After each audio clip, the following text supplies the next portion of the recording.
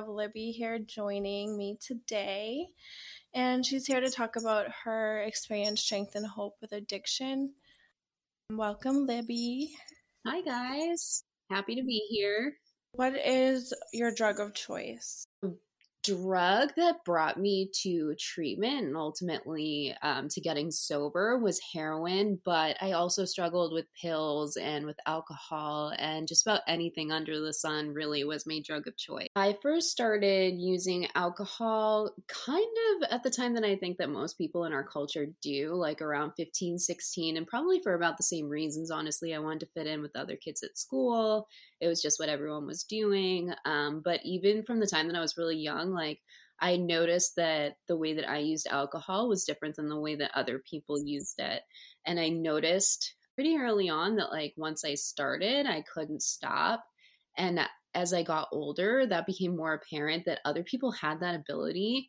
And I just never really had it to begin with. And I began to lose control even more the more that my drinking progressed. Say when I was 18, I felt like I just had to be drinking all the time. And by the time that I was 21 and I was old enough to go drinking in bars, I knew that I had a problem.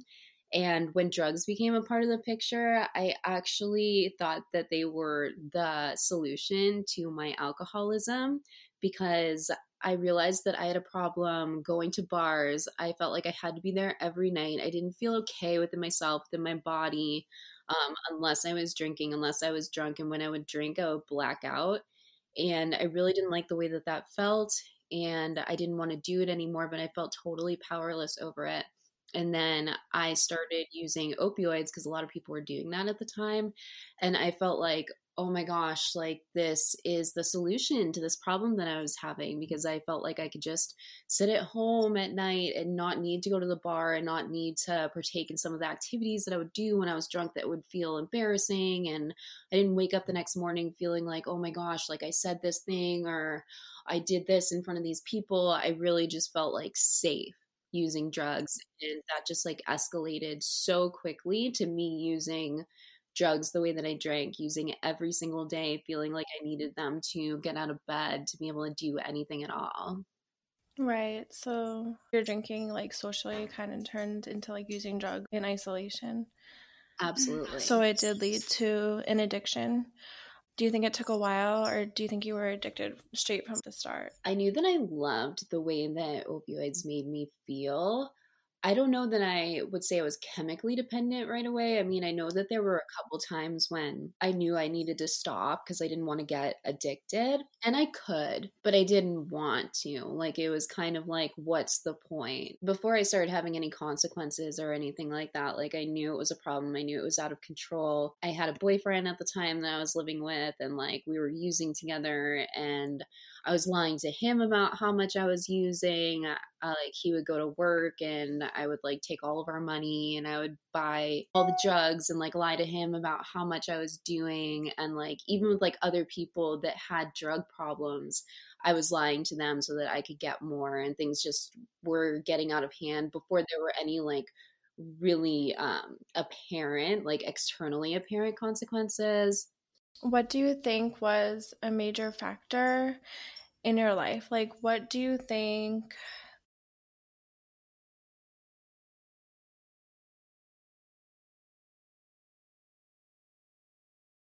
Oh my gosh. Well, yeah, totally, all of it, 100%. And I mean, I could go on for days about everything that I think contributed to it. It was just the perfect storm, I think, for me. I don't know if I was biologically predisposed to have addictions. I know that a lot of people believe that. I'm not a scientist. I can't tell you. So, there was a lot of alcoholism in my family that I've been told of. But also, I have like theories about generational trauma that can contribute to some of these things. I have a 3.5-year-old son, and both of his parents, myself and his father, are both in recovery. My hope is that it's less genetic and more generational trauma. And I really try to do my best as a parent to do better so that maybe I can break that cycle a little bit. But I grew up in a dysfunctional home, as many of us did. And there was just a lot of not alcoholism in my immediate family, but definitely dysfunction, definitely chaos, drama, mental illness. And I think that I just lacked a stable foundation right from the get go. I'm a Christian, and I found my faith in a higher power in sobriety. And I didn't grow up with that. My parents went to church, but we weren't religious. I wasn't really talked to about God. We didn't pray in the house. And sort of the unspoken belief was that we believed in science, and that was kind of like the end all be all. And that might work for some people. I definitely, don't get me wrong, science is real, 100%, but I do believe that both can exist and both have to exist, for me personally. So being raised in a dysfunctional home, a lack of faith, lack of anything bigger than myself, immaturity too. I really just was very emotionally immature, even in sobriety, until I became a parent, really. And I really just like had to grow up. Anxiety, wanting to fit in with other people, just not feeling okay with myself. Gosh, I could go on for days, but yeah, it's just a really complex thing. What caused me to be an addict? Would I still be addicted? I don't know. I don't know. Right. I can relate to that so much. I got sober on January 14th of 2015. I was living in an apartment in Boston. I had no job. I had no job skills. My family was paying for my rent, which was kind of like a last resort. And I had been homeless. I had really just like had health consequences. I really was just like not doing great. No one knew what to do with me. I didn't know what to do with myself. And I just hit this point of desperation where I just remember sitting inside and feeling like maybe if I go outside, I'll feel okay. And then going outside and feeling like maybe if I go inside, I'll feel okay. And like buying pills, buying drugs, drinking alcohol, doing anything that I could just to like try to reach this state of like, I am okay. I don't feel like I'm dying inside. And there was nothing that I could do to reach that state.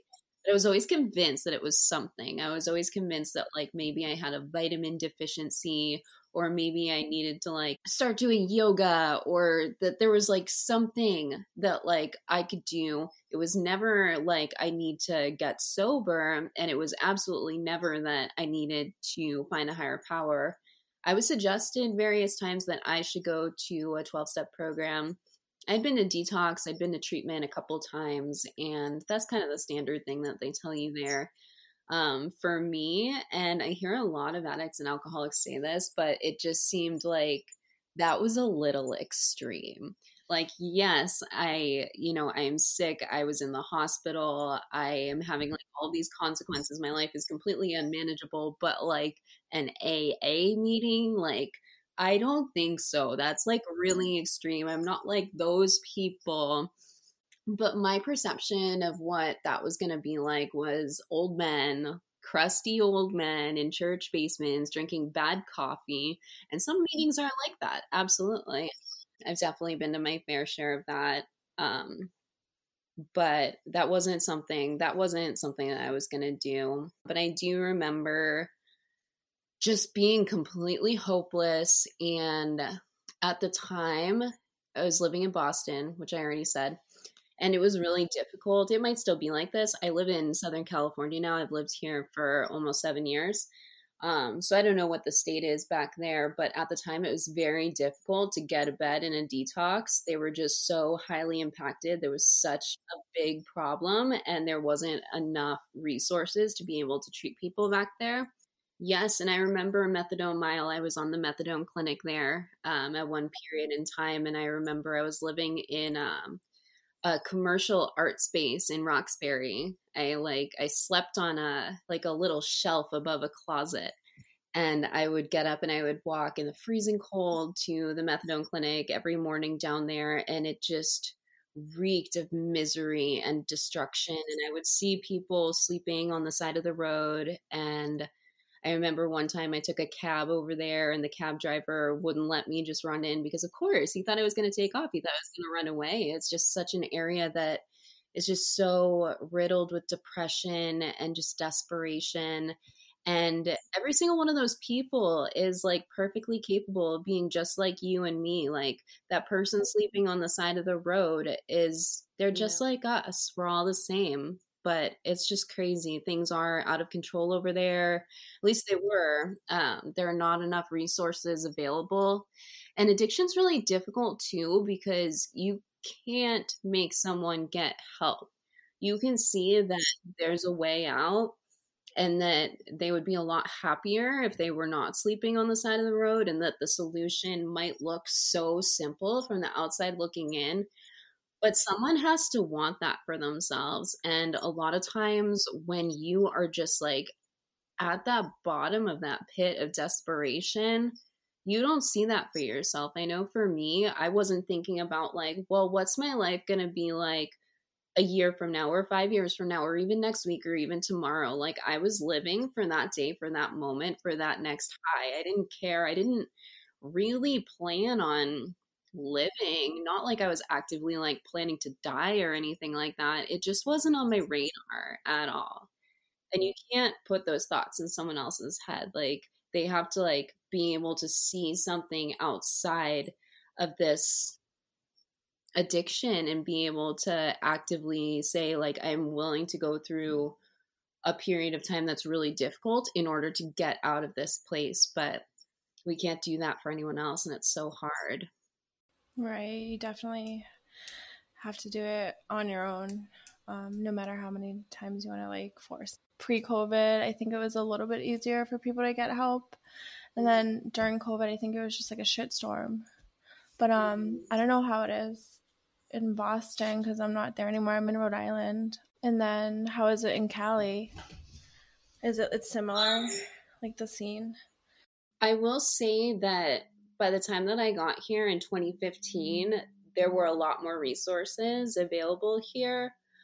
Those resources do tend to be a lot more expensive. There are a lot more cash pay options out here. There's a cultural difference for sure. You have to make a lot of money to successfully live in Southern California. So I think that might be a part of it. And a lot of people whose families are willing to pay for them to go to treatment will choose to come here because it's Southern California and it's a more ideal setting to get sober in than Boston, Massachusetts in February. Right. The warm weather. I feel like a lot of people go to Florida, I think. I did a little rehab tour in Florida at one point. It was not a good experience for me. I don't hear many success stories come out of Florida. That's not to say they don't exist, because anywhere that you have a lot of treatment centers in a small area, you're going to have a lot of people leaving and relapsing and using drugs together. Did you kind of have like intervention when like your family or friends or boyfriend or whoever like noticed? I did. I had been to several treatment centers and I had relapsed after every single one. Or I had left treatment early because I just couldn't sit through therapy or anything at that time. I just wasn't ready for it. I wasn't really ready for it by the time I got sober either. But I was able to grasp onto enough and be willing to at least sit on my hands for a little bit.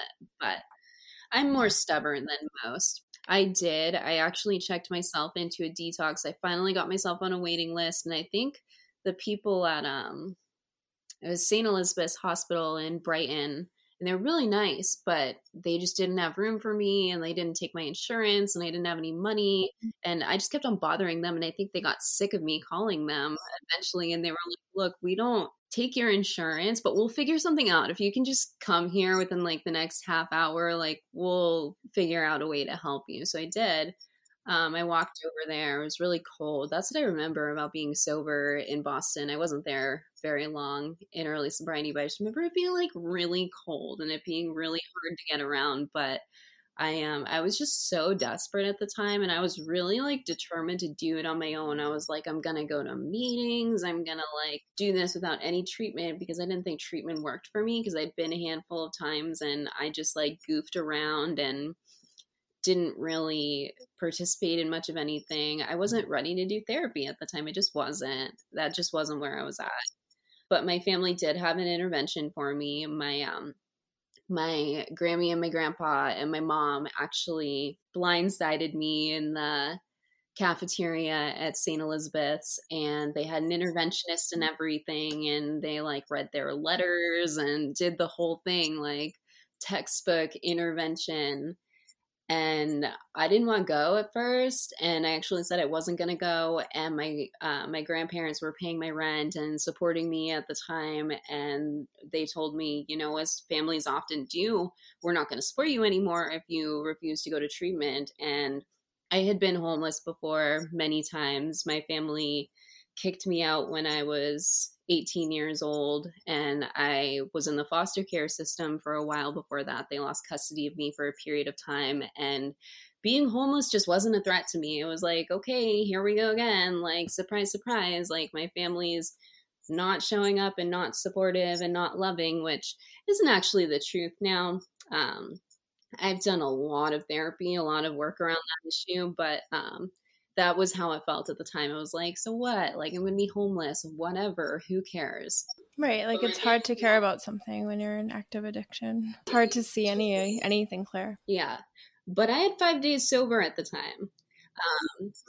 Is it a lot of time? But to me, it was. To me, that was like I fought tooth and nail for these 5 days. You know, of course, anyone that is seeing me like mess around for the last like however many years of my life and like not be able to be productive in any way, they're like, cool, you haven't used heroin in 5 days. Like, woohoo.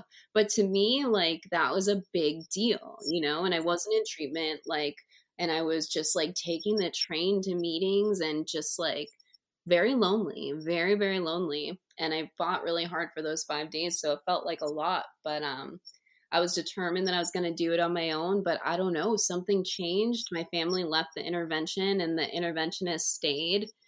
And we just had a little one on one talk for a minute. And once everyone was gone and they weren't trying to pressure me or threaten me or anything like that anymore, I just kind of like was like, okay, like whatever, that doesn't sound so bad. I'll go for 30 days, no big deal. And I did.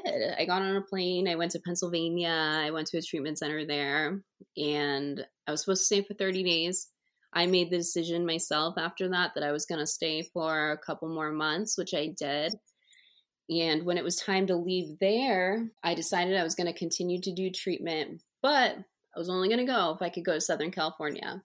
That was my stipulation. And I did, and I got sent out here, and I started my life over here. I was very involved in a 12-step fellowship for a long time, and I do attribute all of my early recovery really to that. I went to meetings, I got a sponsor, I worked steps, I sponsored other women. At first, I went to a treatment center, a residential treatment center, but it wasn't like a lockdown treatment center. Like I could go out with a sponsor and like go to meetings with them, and like we could go get our nails done or go get lunch or stuff like that. Like they kind of wanted to like allow us to have a little bit of freedom. Which makes sense to me. You don't want someone to be like totally locked down and then be like, okay, well, like now go be sober and live your life exactly the same way that you were doing it before. Like, I think that a little bit of reintegration is really useful if you have that resource available to you. And then after that, I chose to go to a sober living home, and I was surrounded by other women. There wasn't like staff or therapists or anything like that. It was just a group of girls that were all holding each other accountable. We had a curfew. We were supposed to drug test. I don't really remember getting drug tested, to be honest, though. But I mean, it was pretty laid back, kind of like an apartment, but yeah, with like a little bit more structure. Yeah, I went through something like that as well. But that's interesting that you were in a place that gave you the freedom to be sober. I mean, I feel like I don't know if I haven't heard of that yet. I don't know. The options that I was giving in my detox, it was like programs. There was like this all-girl program in New York. I was like, no, absolutely not. And then there was like the Salvation Army in Rhode Island, so that's what I chose. With each of these programs, it seems like, I mean, I don't think they're lockdown programs, but like inside the programs themselves, there's like very strict rules and like no, not that much freedom that you're explaining. So that's pretty interesting. It didn't feel like I had a lot of freedom at the time, to be fair. It felt like very much like I earned my phone back at a certain point, but I had to turn it in at like a certain time of night. But like, yeah, it was like strict when you first get there, and then they give you like a little bit more freedom as you go. And I think that I never saw anything like that back in Boston or anything like that, but I see a lot of programs structured like that in California, and I think it works. It gives you kind of like you said, freedom, but I feel like you can kind of feel connected more to like the outside world, like the reality, instead of being like enclosed and like segregated and like different. But that can go either way too, you know, if someone's there and they don't want to be there, or they're like in relapse mode. And Because that's what I was thinking. So like, how much freedom does it leave people to get in trouble? But yeah, I mean, I think that's why a gradual step down program is important. You know, I personally believe that if you're detoxing, you need to be in like a hospital type setting, and you don't need your phone for that week. You don't need to be contacting anyone. Like, you need to be like away and like just detoxing. And then I think that a residential program, if available, is important after that. And I think that maybe like you can make some phone calls and like contact outside people, but like you need to mostly be focusing on yourself for that period of time. And then after, I would say, the first 30 days, I think that it's then appropriate to be able to have more contact with the outside world and be able to start building your recovery network and starting to leave that treatment bubble and be able to be an actual person again. yeah, I totally agree with that. Was your program faith based at all or religious? Like, yes and no. Where I went in Pennsylvania did focus on the spiritual aspect, and that was something that they really emphasized. It wasn't something that I was really open to at the time. I got it. I got that everyone said like you need a higher power, and I would try, but I really wasn't. I was really raised to like believe that there wasn't anything other than science, and that was the end all be all. So I was kind of like, it's very hard to switch that mindset. Like, you're gonna die if you don't believe in God. They did offer spiritual counseling and programming for that. And then where I went in California, they did also have a spiritual staff member that would talk to us about spirituality. But they were not, neither of these were faith based programs. As you mentioned, Salvation Army, like I know that's a Christian program. It wasn't anything like that. How long was the sober house or sober living? They gave me a job while I was there. So I only lived there for maybe like 2 or 3 months as a client. And then they gave me a job and I was the house manager. They're actually pretty awesome. They gave me a car to drive. I didn't have a car. I didn't have anything. I had no money. Yeah. So they like gave me a car to drive, and I would like drive the girls around to meetings and stuff like that. And didn't really pay much of anything, which kind of made it hard to leave that position. But it was a great way to get me started. And I went to school while I was there too, and I became certified as an addiction counselor.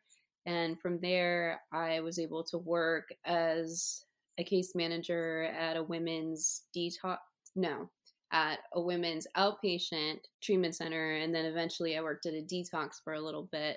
So I was actually working in treatment right up until the time that I left to raise my son. That's amazing. That's kind of like something. I mean, that's kind of what I want to do. But I think all that's on hold now, now that I'm pregnant. But after, I definitely want to look into that. Yeah, that's amazing. What do you want to do? I definitely want to work with like something involving addiction and maybe psychology. But Yeah, I'm getting my degree in psychology right now.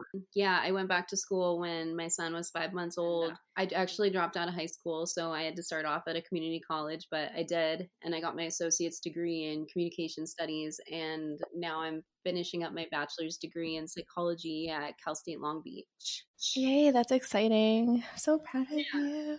What is your take on using personally or just other people using in general or just how it's portrayed? One thing that I will say, and I think this is relevant to what you're asking, is that I wish it wasn't so weird to not drink alcohol. This is not a popular opinion with people in recovery, but I'm going to share it anyway because this is my experience. I don't know if I could drink safely or not. They say that you can't and that like you never can again. For me personally, I don't know if that's true. At this point, I'm not willing to test it and I find no reason not to. And I just kind of have this mindset now of like, yes, I used to have a drinking problem. I used to have a problem with drugs. That's a part of my story. I also am really health conscious and fitness based, and not drinking really fits my lifestyle now. So, regardless of like why I got here, like I choose not to drink, and I wish it wasn't that weird. I wish that there wasn't so much heavy energy around it. Sometimes I worry that people that don't drink are not going to accept me because I don't drink. And I wish that that wasn't a thing. Like, I wish that people could see it a little bit more as like a preference. Such a stigma in today's society, though.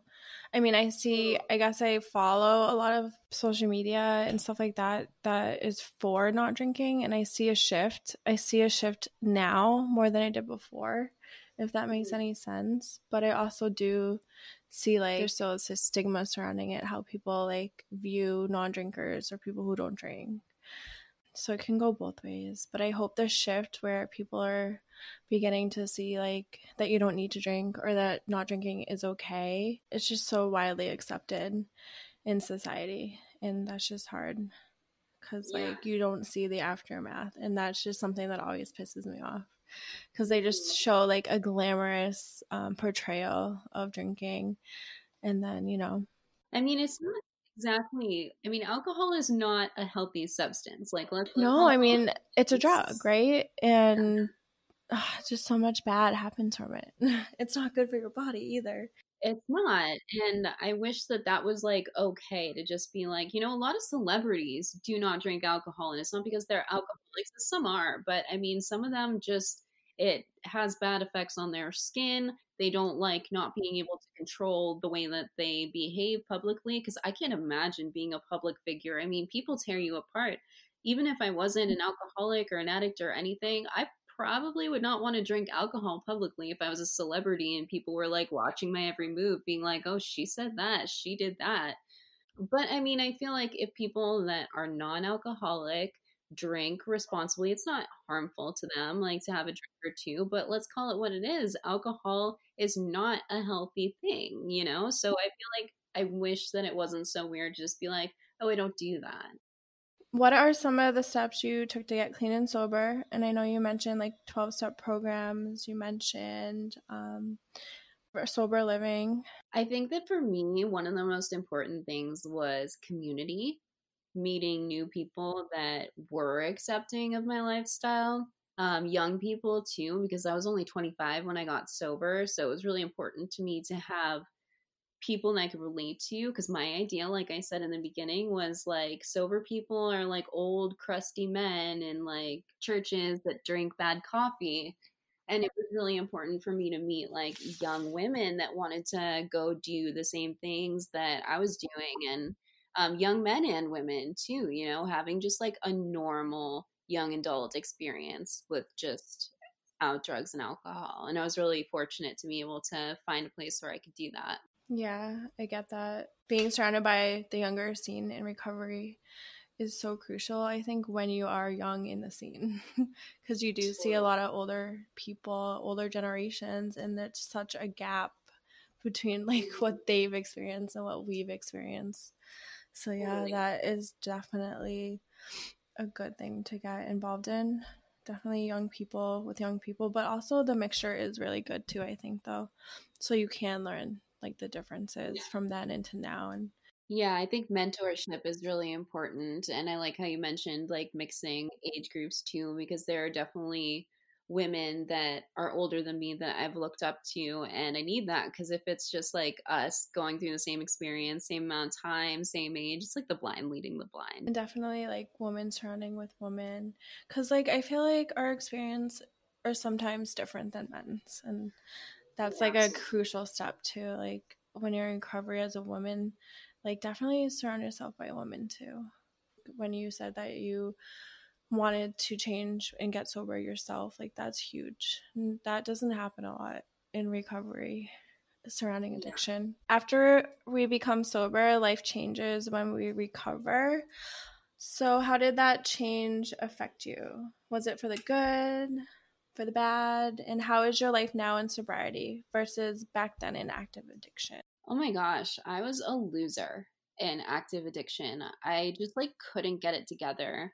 I couldn't hold a job. I kept on getting in all these like dysfunctional relationships with guys, and they all like blew up in my face, and like I couldn't relate to my family, and it was just like nothing seemed to go right for me, and I was always just kind of like shooting myself in the foot. There was just like I had nothing going for me, and my life is like the exact opposite of that today, to be honest. Like I've gotten to go to college. I have a college degree. I'm working on another college degree. I'm a mom. I have a good relationship with my family. I have a good relationship with my son's father, which is huge. I have just like a lot going for me, and I have a good perspective, and I have a good relationship with my peers, and I have done a lot of therapy, and I feel like I have just a lot of really healthy ways of coping with things when they don't go right. Like my life looks absolutely nothing like what it looked like 7 years ago. I'm just a different person. What are you most grateful for today and why? Oh, I am very grateful for Snuggles because my son this morning, I let him sleep in my bed last night, and early this morning he just curled up next to me, and he doesn't usually snuggle like this, but he just like laid up next to me, put my arm around him, and he just wanted to fall back asleep like that. And I'm not really a snuggly sleeper either, but I was like, you know what, I'm just gonna enjoy this because these are the moments, you know. I'm grateful for that. I'm grateful that I'm able to just be a healthy mom and to do better, you know. I do believe that generational trauma is definitely a thing, and I think that I'm breaking cycles. And Oh, hell yeah. I believe that you are. I believe that I am too. And wow, thank you yeah, so that's amazing. If we yeah. can, is there any advice at all that you would give to my audience, to the listeners, if they're still struggling with their addiction today? Yeah, as cliche as this sounds, I would say just don't use today no matter what. And that's like the most cliche thing that you hear anywhere, but it's so true. Like, we have big feelings in early sobriety. I mean, we have big feelings always, but I think that being newly sober amplifies them, or life circumstances when it's difficult to continue to stay sober amplifies them. And if that's you today, I would say just hang on. The feelings do pass, and it's always going to be an option later on to reevaluate if that's still what you want to do. But maybe see if you can take a hot shower or call a friend or eat some yummy food first and see if you still feel that way in an hour or two. It's so true. And, take it one day at a time. Don't have to use for today, even though it's harder. It sounds harder than it is, but just don't do it. And then finally, what advice would you give for anyone listening who is new to recovery or who has years in recovery and wants to recover? It just gets better. It's a good life. They say that it's a life beyond your wildest dreams, and it's absolutely true. The things that you imagine for yourself are not anywhere near as big as the things that God has in store for you. Thank you for coming on and sharing your experience. This has been refreshing, and I'm so glad I got to know you a little more. And I know we were friends like back in the day and we drank together and all that, but like I had no idea that you went through any of that. And you were very inspiring. I'm so proud of you. 7 years sobriety. And that's amazing. And Well, thanks for having me. It's been really great to connect with you.